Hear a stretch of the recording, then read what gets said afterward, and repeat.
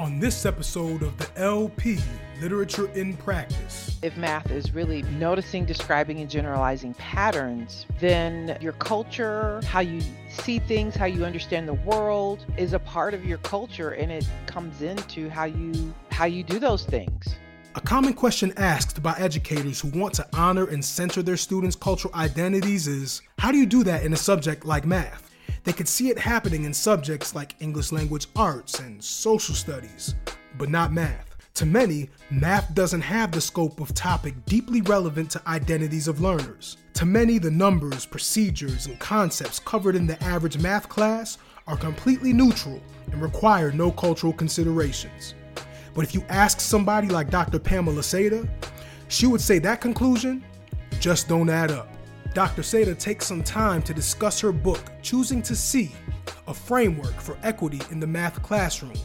And we cover the best practices, worst myths, and urgent need to deepen mathematical strengths through leveraging assets that students already have. This is the LP. Our next guest today is one I had a little bit of anxiety about interviewing for her book. That's because I have my own little issues regarding math and math instruction, but the book surely soothed those issues. I'm talking about none other than Dr. Pamela Seda, co-author of the book, Choosing to See, a framework for equity in the math classroom. She is a wife, mother, and math teacher with over 30 years of experience. She got her bachelor's in math education at the University of South Florida and her master's and PhD in math education at Georgia State University. She came back to the K-12 education space as a teacher, coach, and coordinator, which is awesome because a lot of people don't come back. And then she is always presenting at conferences. Without further ado, Dr. Seda. Thank you so much for having me. I'm so delighted to be here. Glad to have you. Glad to have you. Now, before we get deep into your book, shout outs to the good brother Kendall Brown as co-author as well. We know you worked on it too, good brother. I want to know, what was your favorite text as a kid? What was your favorite text as an adolescent? And what was your favorite text as an adult? Okay, so probably I'm gonna be honest. I always loved learning, but reading was never really my favorite thing. I read just to learn, so fiction wasn't really one of my favorites. But I remember reading this biography on Jackie Robinson. I was a real baseball fan when growing up. Of course, it was for a school project. I had to do a book report, so I chose Jackie Robinson. And I remember my teacher trying to talk me out of it and saying, "You're not interested in that. Why don't you pick a book that you're interested in?" And I'm like, I am. So I think that was one of my first experiences with sexism, in education. But, she relented and I wrote my book report about Jackie Robinson. That was one of the things I remember as a kid. In adolescence, I'm going to be honest with you, I don't really remember having a favorite text at all because I wasn't really into reading. Later on, as an adult, and I know this may sound a little cliche-ish, but really, I love the Old Testament stories. Some of my favorite stories, one is Esther. I love the story of Esther just because I feel like, one is she was a strong woman. She saved, her whole nation. But I so identify with her in the sense of, I think about that she was placed in that position for such a time as this. And I really feel like even with my book and where I'm in my career, I feel like I've been positioned in this place for where we are politically as a nation, where as a country we're trying to deal with education. So, yeah. No doubt. Yeah. It's always interesting hearing people's reading journeys. And I appreciate you kind of leading us up to and through this moment. Thank you for sharing. So let's actually hop into Choosing to See. Can you break down for the good people who haven't gotten a chance to read it yet? What is your communication style and how does it show up in this text? And how does it potentially impact people's reception of your message? So, as a former high school math teacher, my job was to take an abstract concept in high school math and make it plain. So, I tend to be one of those let's make it clear, make it plain, and then I also want to connect it to things because math is always so abstract. I always want to connect it to something the kids already know. And so that was pretty much my style, even in the book. I kind of say it's like my love letter to teachers. I've never met a single teacher who didn't want their kids to be successful, but I saw a lot of teachers who just didn't know what to do with their kids who weren't successful because they taught in the ways that they were taught and they did what they knew to do. They were like, well, this is how I learned math. This is all I know how to do. And so in the book, I have a kind of a real direct communication style and say, Here's my journey. I'm not telling you, it's not a matter of just giving you information, but I'm sharing my own journey. It's very research based because I am a scholar and I want to make sure that what I am telling people is research based. But I also just give teachers very specific strategies. Here are some things you can do. Here are some specific things you can do to implement this. And I share my own personal stories so that teachers understand that I'm not just a talking head. It's not just something that I read in a book somewhere. It's real stories, and that these strategies really do impact kids, which to me is the reason why I wrote the book.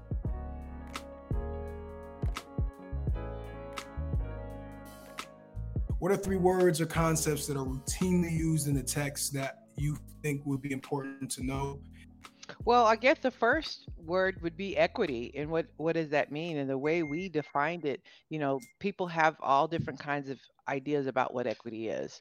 And for us, we said it's simply making sure that every kid gets what they need to be successful in mathematics. And everybody doesn't need the same thing. So if you give everybody the same thing, you're not being equitable. But if you make sure that you give everybody what they need, but you can't do that if you don't know your students, if you don't build relationships with your kids to figure out what they need, if you're not engaging with them, if you don't stop talking at some point in time and listen to your kids and let them talk to you and help allow them to help you figure out what they need, then you can't be an equitable teacher. You can't give them what they need. So I think that's the first term. Of course, then there's the ICU CARE, which is the acronym for our framework. ICUCARE. I is include others as experts. C is be critically conscious. U, understand your students well. The second C is use culturally relevant curricula. A, assess, activate, build on prior knowledge. R, release control. And E, expect more. And then I think the last one would probably be mathematics, because of course we're talking about mathematics throughout the term, throughout the book. And what does it mean to do mathematics? And it's not about regurgitating principles or procedures that teachers just teach them. It's seeing, describing, and generalizing patterns. That is what mathematics is to us. Allowing kids to see patterns, notice patterns, describe those patterns, and then generalize those patterns. And that's the work of doing math. And as teachers, math teachers, that's our goal, should be get the kids to do those things and not just the teacher do all the work. So many times what we give to students that we call math is math that somebody else has done. And then we just say, oh, okay, now I just need you to replicate what somebody else has done. To me, that's like telling somebody the end of the movie before they go into the movie. You're making me have flashbacks in the classroom. Okay, so back to your text. Who do you believe will feel the most seen and or heard through your text? Classroom teachers, because I feel like as a society, we have all these expectations on teachers, but we don't show them how to do the work. We say, oh, well, you need to close the gap here, and you need to do this, and you need to do that. You need to have more equitable outcomes, but people don't say how to do it. They just dump it on teachers. Well, you figure it out. I see that all the time. I just have the utmost respect and honor for those who are in the trenches doing the work. And that's who I wrote this book for. And I think they will be able to recognize themselves. They'll be able to connect to the stories. They'll be able to connect to, I'm not beating them over the head. I'm not saying you should have done this and that you were wrong for doing this. I'm saying I'm in this journey and I'm holding out a hand. I'm reaching out a hand and saying, come alongside with me. Let's walk this journey together. Yeah, I get that sense very much. I feel like in the education reform space or any space in education outside of a school building or classroom, it can be really hard to speak to that nuanced line of like wanting teachers to correct some malpractice, but also not being hyper judgmental. Because I believe there are some things that need to be addressed and that are in teachers' sphere of influence and control to address. And sometimes that can be a real stubborn process to change. However, with that being said, actually speaking and thinking from the perspective of a teacher when you're doing that is very important, because it's an extremely tough job.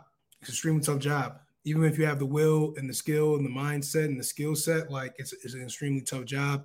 And sometimes you have the will, and you want the skill set, but it's not always there. Yet you may have people falsely accusing you or talking to you crazy, like you're not set up for success.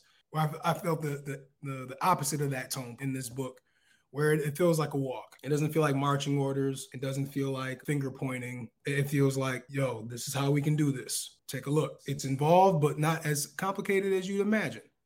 Walk with me. How often do you believe that mimicking a procedure is still like the status quo of the average math classroom? Like, how often? Probably 90%. Wow. Some of that are teachers who know that mimicking is not necessarily the best way, but they still engage in it because of the pressure of testing and standardized testing, and the pressure to complete the pacing guide, and the pressure to get through the curriculum. And so for a lot of teachers, they're like, well, that's all I have time for. But I also think for a large, probably more than half the teachers, they believe that that's what good instruction is, because that's how they were taught. So I think more than half teachers think that teaching kids to mimic procedures is what math is all about. So our current public education system was built on a factory model. Right. That's why we created public education. We needed a system that would legitimize the process for who's going to work in the fields, who's going to work in our factories, and who gets the privilege of being able to be a professional. And our schooling system sorted kids as that process. That's what it was created to do. But our society, we don't have those factories anymore. That's not what we need. That's not the needs of our learners. That's not the needs of our society. Technology has totally revolutionized jobs and the needs, and everyone, I don't care whether you go to college or whether you go in a trade, everyone needs problem solving. Everybody needs to be able to think. Everyone needs to be able to reason, which we didn't want people thinking and reasoning in a factory, right? Mm. that was the opposite what we needed back then. So, but we haven't changed our model. Nope. Clearly 90% still mimic and do. That's, clearly hasn't changed. If math is just about mimicking procedures and it's divorced from sense making and reasoning, then culture doesn't have anything to do with it. But if math is really noticing, describing, and generalizing patterns, which require sense making, then your culture, how you see things, how you understand the world, how you go about communicating, all of that is a part of your culture, and it comes into how you do those things. The things that you notice are going to be dependent upon your worldview and your experiences, your past experiences. How you describe that, the language you use, is dependent upon your culture. And the generalizations you make is still going to be dependent upon your past experiences, your community orientations, all that. Yeah. It was funny that you brought up like language impacting your understanding of mathematics. In your forward, Gloria Ladson-Billings talks about that with like Chinese. There isn't like an 11 or 12, so to speak. It's like, 10 and 1 and then 10 and 2. And right? Their language helps them, and our language hurts us, like undermines. Yeah. I've spoken about this when our understanding of fractions. One of the reasons why students have such difficulty with fractions is because there's two numbers. So they see 3/5.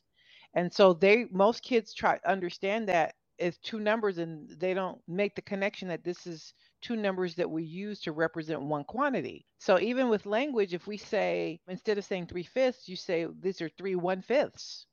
That's huge. Mm-hmm. When I've taught algebra, when we see that abstract 5x, people, don't understand it. But then I say, well, I read it and I say 5x's. If I just read it and I say 5x's, then people understand, oh, it's kind of like 5 apples and 5 oranges, 5 x's. Okay, now I know it's an x plus x plus x plus x plus x because it's 5 x's. So language is huge. Yeah. Again, I'm thinking like, dang, that would have been helpful to think about like that. 5 x's. One of my favorite parts of your book is you encourage people to be color conscious, not color blind, right? And the idea of color conscious, right, really stuck out. Color blindness is not really a true term because unless you are have been diagnosed as being colorblind, you do see color. It's just you're not willing to acknowledge it for whatever reason, whether it could be because it makes you uncomfortable because of the historical implications of what color has been historically. But colorblindness is not really a thing. It's really in the context of education, it's not really a thing. So color consciousness, or I've heard somebody say color celebrate, is making a conscious decision to celebrate that aspect of your students and other aspects that impact their identity. They're opposite Okay. parts of on the color wheel. Well, let's get a little bit more into the ICU care framework because it, in reading through it, it's just amazing to see all the different offerings and contributions and contextualizations of like culture responsive teaching. Ours is producing instruction that's grade level, engaging, affirming, meaningful. In your Right. book you have ICU care, but the interesting thing about this is this is a framework for mathematics instruction. But when I read over them, right, include others as experts, be critically conscious, understand your students, use culturally relevant curricula, assess, activate, and build on prior knowledge, release control, and expect more. Like, I feel like these could apply to any other subject matter, right? Can you further explain upon the often overlooked commonalities between math instruction and other subjects? Because, a lot of times we act like, and I'm definitely guilty of this too, like math is its own animal, its own beast. Like it's different over there, right? But can you possibly explain how there's some overlooked commonalities? Well, yeah. So the fact that you're right on when you say that those principles can be applied in other areas, and that's not by mistake because I actually the framework, like I said, came out of my dissertation research when I was doing my doctoral work. And I got the framework initially from the multicultural teacher education literature. It Yeah. was a framework that multicultural teacher educators said these are the principles that should be implemented in a multicultural teacher program, teacher ed program. I took it and applied it to my context because the principles of teaching and learning are based on how our brain works, right? It's based on how our brain works. And it's just only been recently since when we've been able to do these MRIs and CAT scans and things on the brain, do we know that we actually see, what happens and things light up in the brain and different activities. And so it's just probably been within the last decade that we've been able to really understand how the brain works.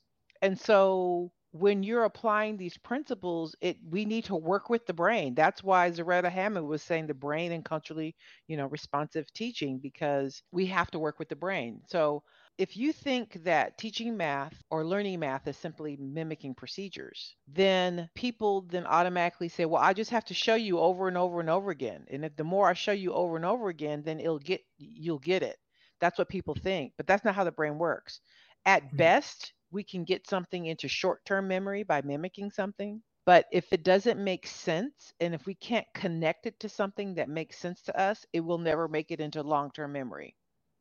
And that is why what we have happening in schools is you have teachers drilling stuff in the kids' head, doing it over again. They need to practice it, even though it doesn't make sense to them.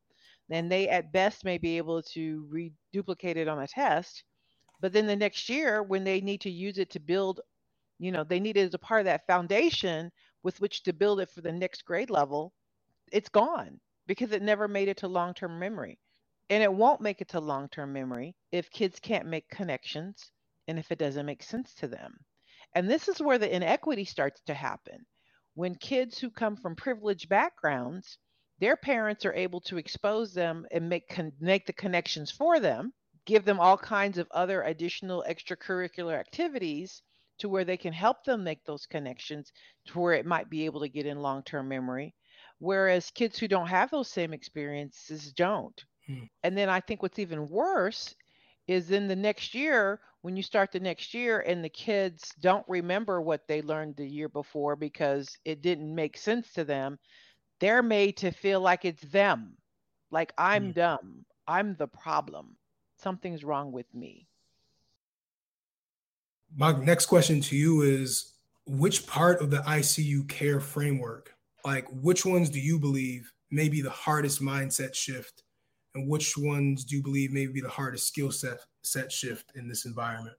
I do believe releasing control is one of the hardest ones just because of our perception that of what it means to be a teacher, right? As a teacher, we feel like everything's under our control. But, the reality is that learning takes place inside of our heads.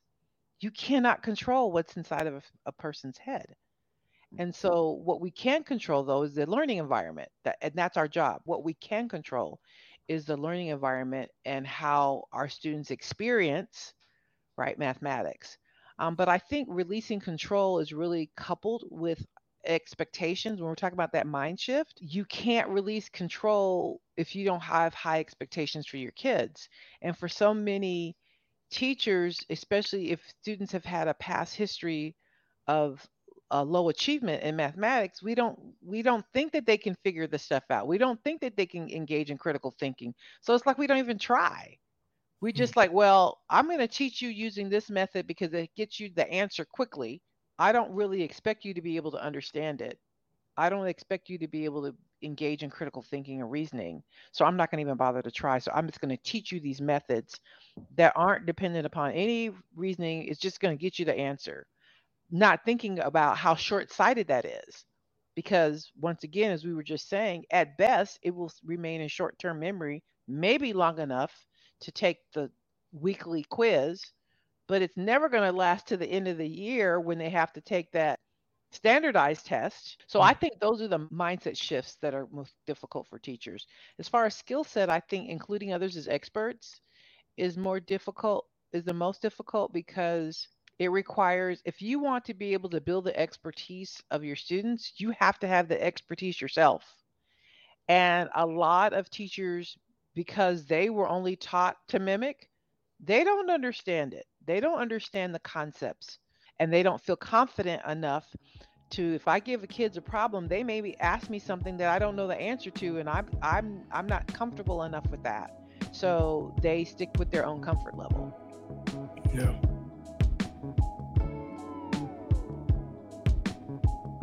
Speaking of comfort level, the final question I want to ask before I ask these closing questions has to deal with comfort of folks who are not used to math. Not matter of fact, no. This has to do everything to do with math and nothing to do with math. Like there are parents, educators, and politicians all over the country who are still saying math instruction and other content is becoming indoctrinated with critical race theory propaganda. What do you think are the most important things for these folks to understand? And what should we in education be doing so that they are responded to more effectively? Well, the word indoctrination is really an interesting term that people use. And basically it means we only use the word indoctrination when it's something that we don't agree with.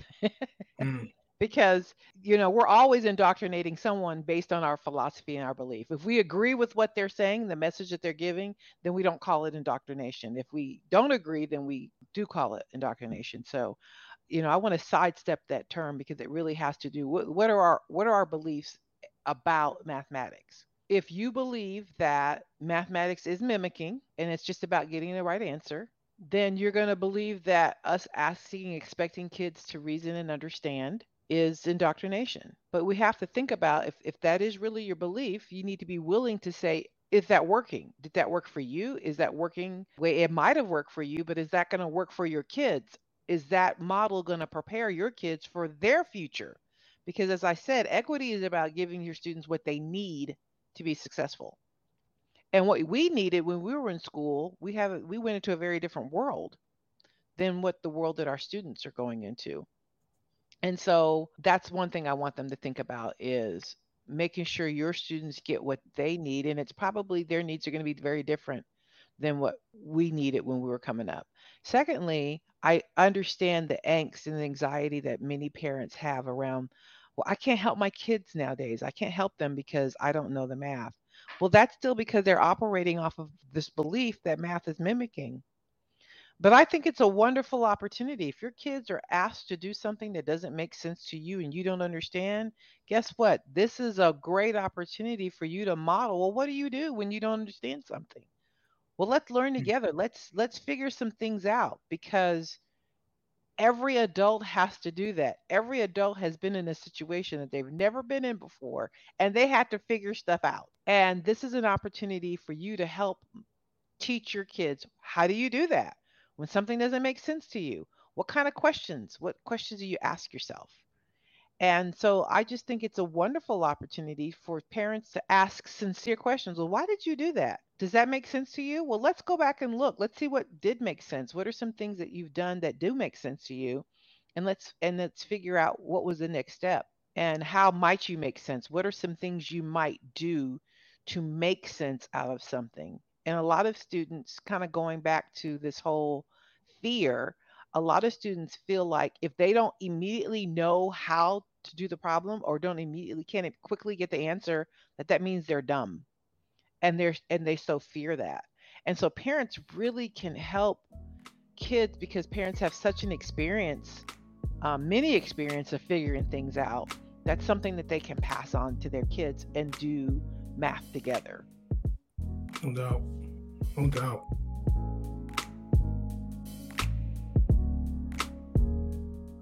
Wow. Well, Dr. Seda, this has definitely been an awesome and reflective ride. Unfortunately, it is coming to a close with these last two questions. How does your text, I feel like you've answered this in different ways, but just for the folks in the back who may not have heard it yet, how does your text help support folks who want to make instruction more grade level, engaging, affirming, and meaningful for students? Yes. Well, it provides a lens that they can make their decisions. Teachers make a myriad, thousands of decisions every day.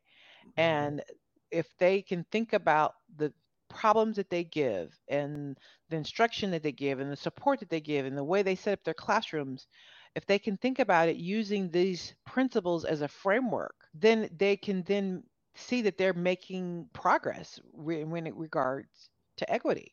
So it is just a way to be able to make sure that every student is getting what they need.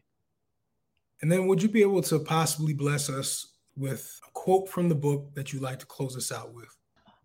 I guess I would say equity is a journey and Mhm. not a destination. Kind of going back to what we were saying, that the reason I wrote the book is I'm in this journey and I want you to join me, and I'm reaching out a hand for you to walk with us in this journey. There's challenges, we're going to fall down along the way, we're going to make mistakes, but as long as we're doing this together, right, and that we offer a lot of grace for ourselves and to each other as we engage in this journey, it'll be definitely worthwhile because our kids will benefit from it. And that's what it's all about. It's really about them and not about us. This spin of the LP with Dr. Seda left me with a few things to reflect on, like how equality and equity are cousins, but not twins. When discussing meeting students' distinct needs through math instruction, it's important to know the difference. It's also important to know that math is about patterns, seeing them, describing them, generalizing them, and creating them. Stepping back and looking at math from this angle, no pun intended, can help us avoid narrow beliefs about how it should be taught and help us identify multiple pathways to build mathematical skills and identities. Math also shouldn't be about mimicking routines. Despite being done for generations, procedures in math shouldn't be about parroting, and they shouldn't steal all the instructional attention away from conceptualizing, problem solving, and pattern recognition. For educators to do this, releasing control and including others as experts is important but hard to do, especially if fears are high and expectations are low. Fears about how math is taught can best be addressed by asking questions and reflecting on what is needed for our children to find personal and professional success in the next phases of the 21st century. These changes to math instruction won't happen overnight because, as Dr. Seda noted, equity is a journey, not a destination. If you'd like to get more info on this episode's author, the featured text, and how you can apply your newly acquired knowledge in your profession, we got you. Check us out on the LP website at unbounded.org/LP. You can also check us out on social media at unbound.edu. This is Brandon White. Thanks for listening to the LP, Literature in Practice, where we take a look at texts and practices that encourages student instruction to become more grade level, engaging, affirming, and meaningful. Peace and progress.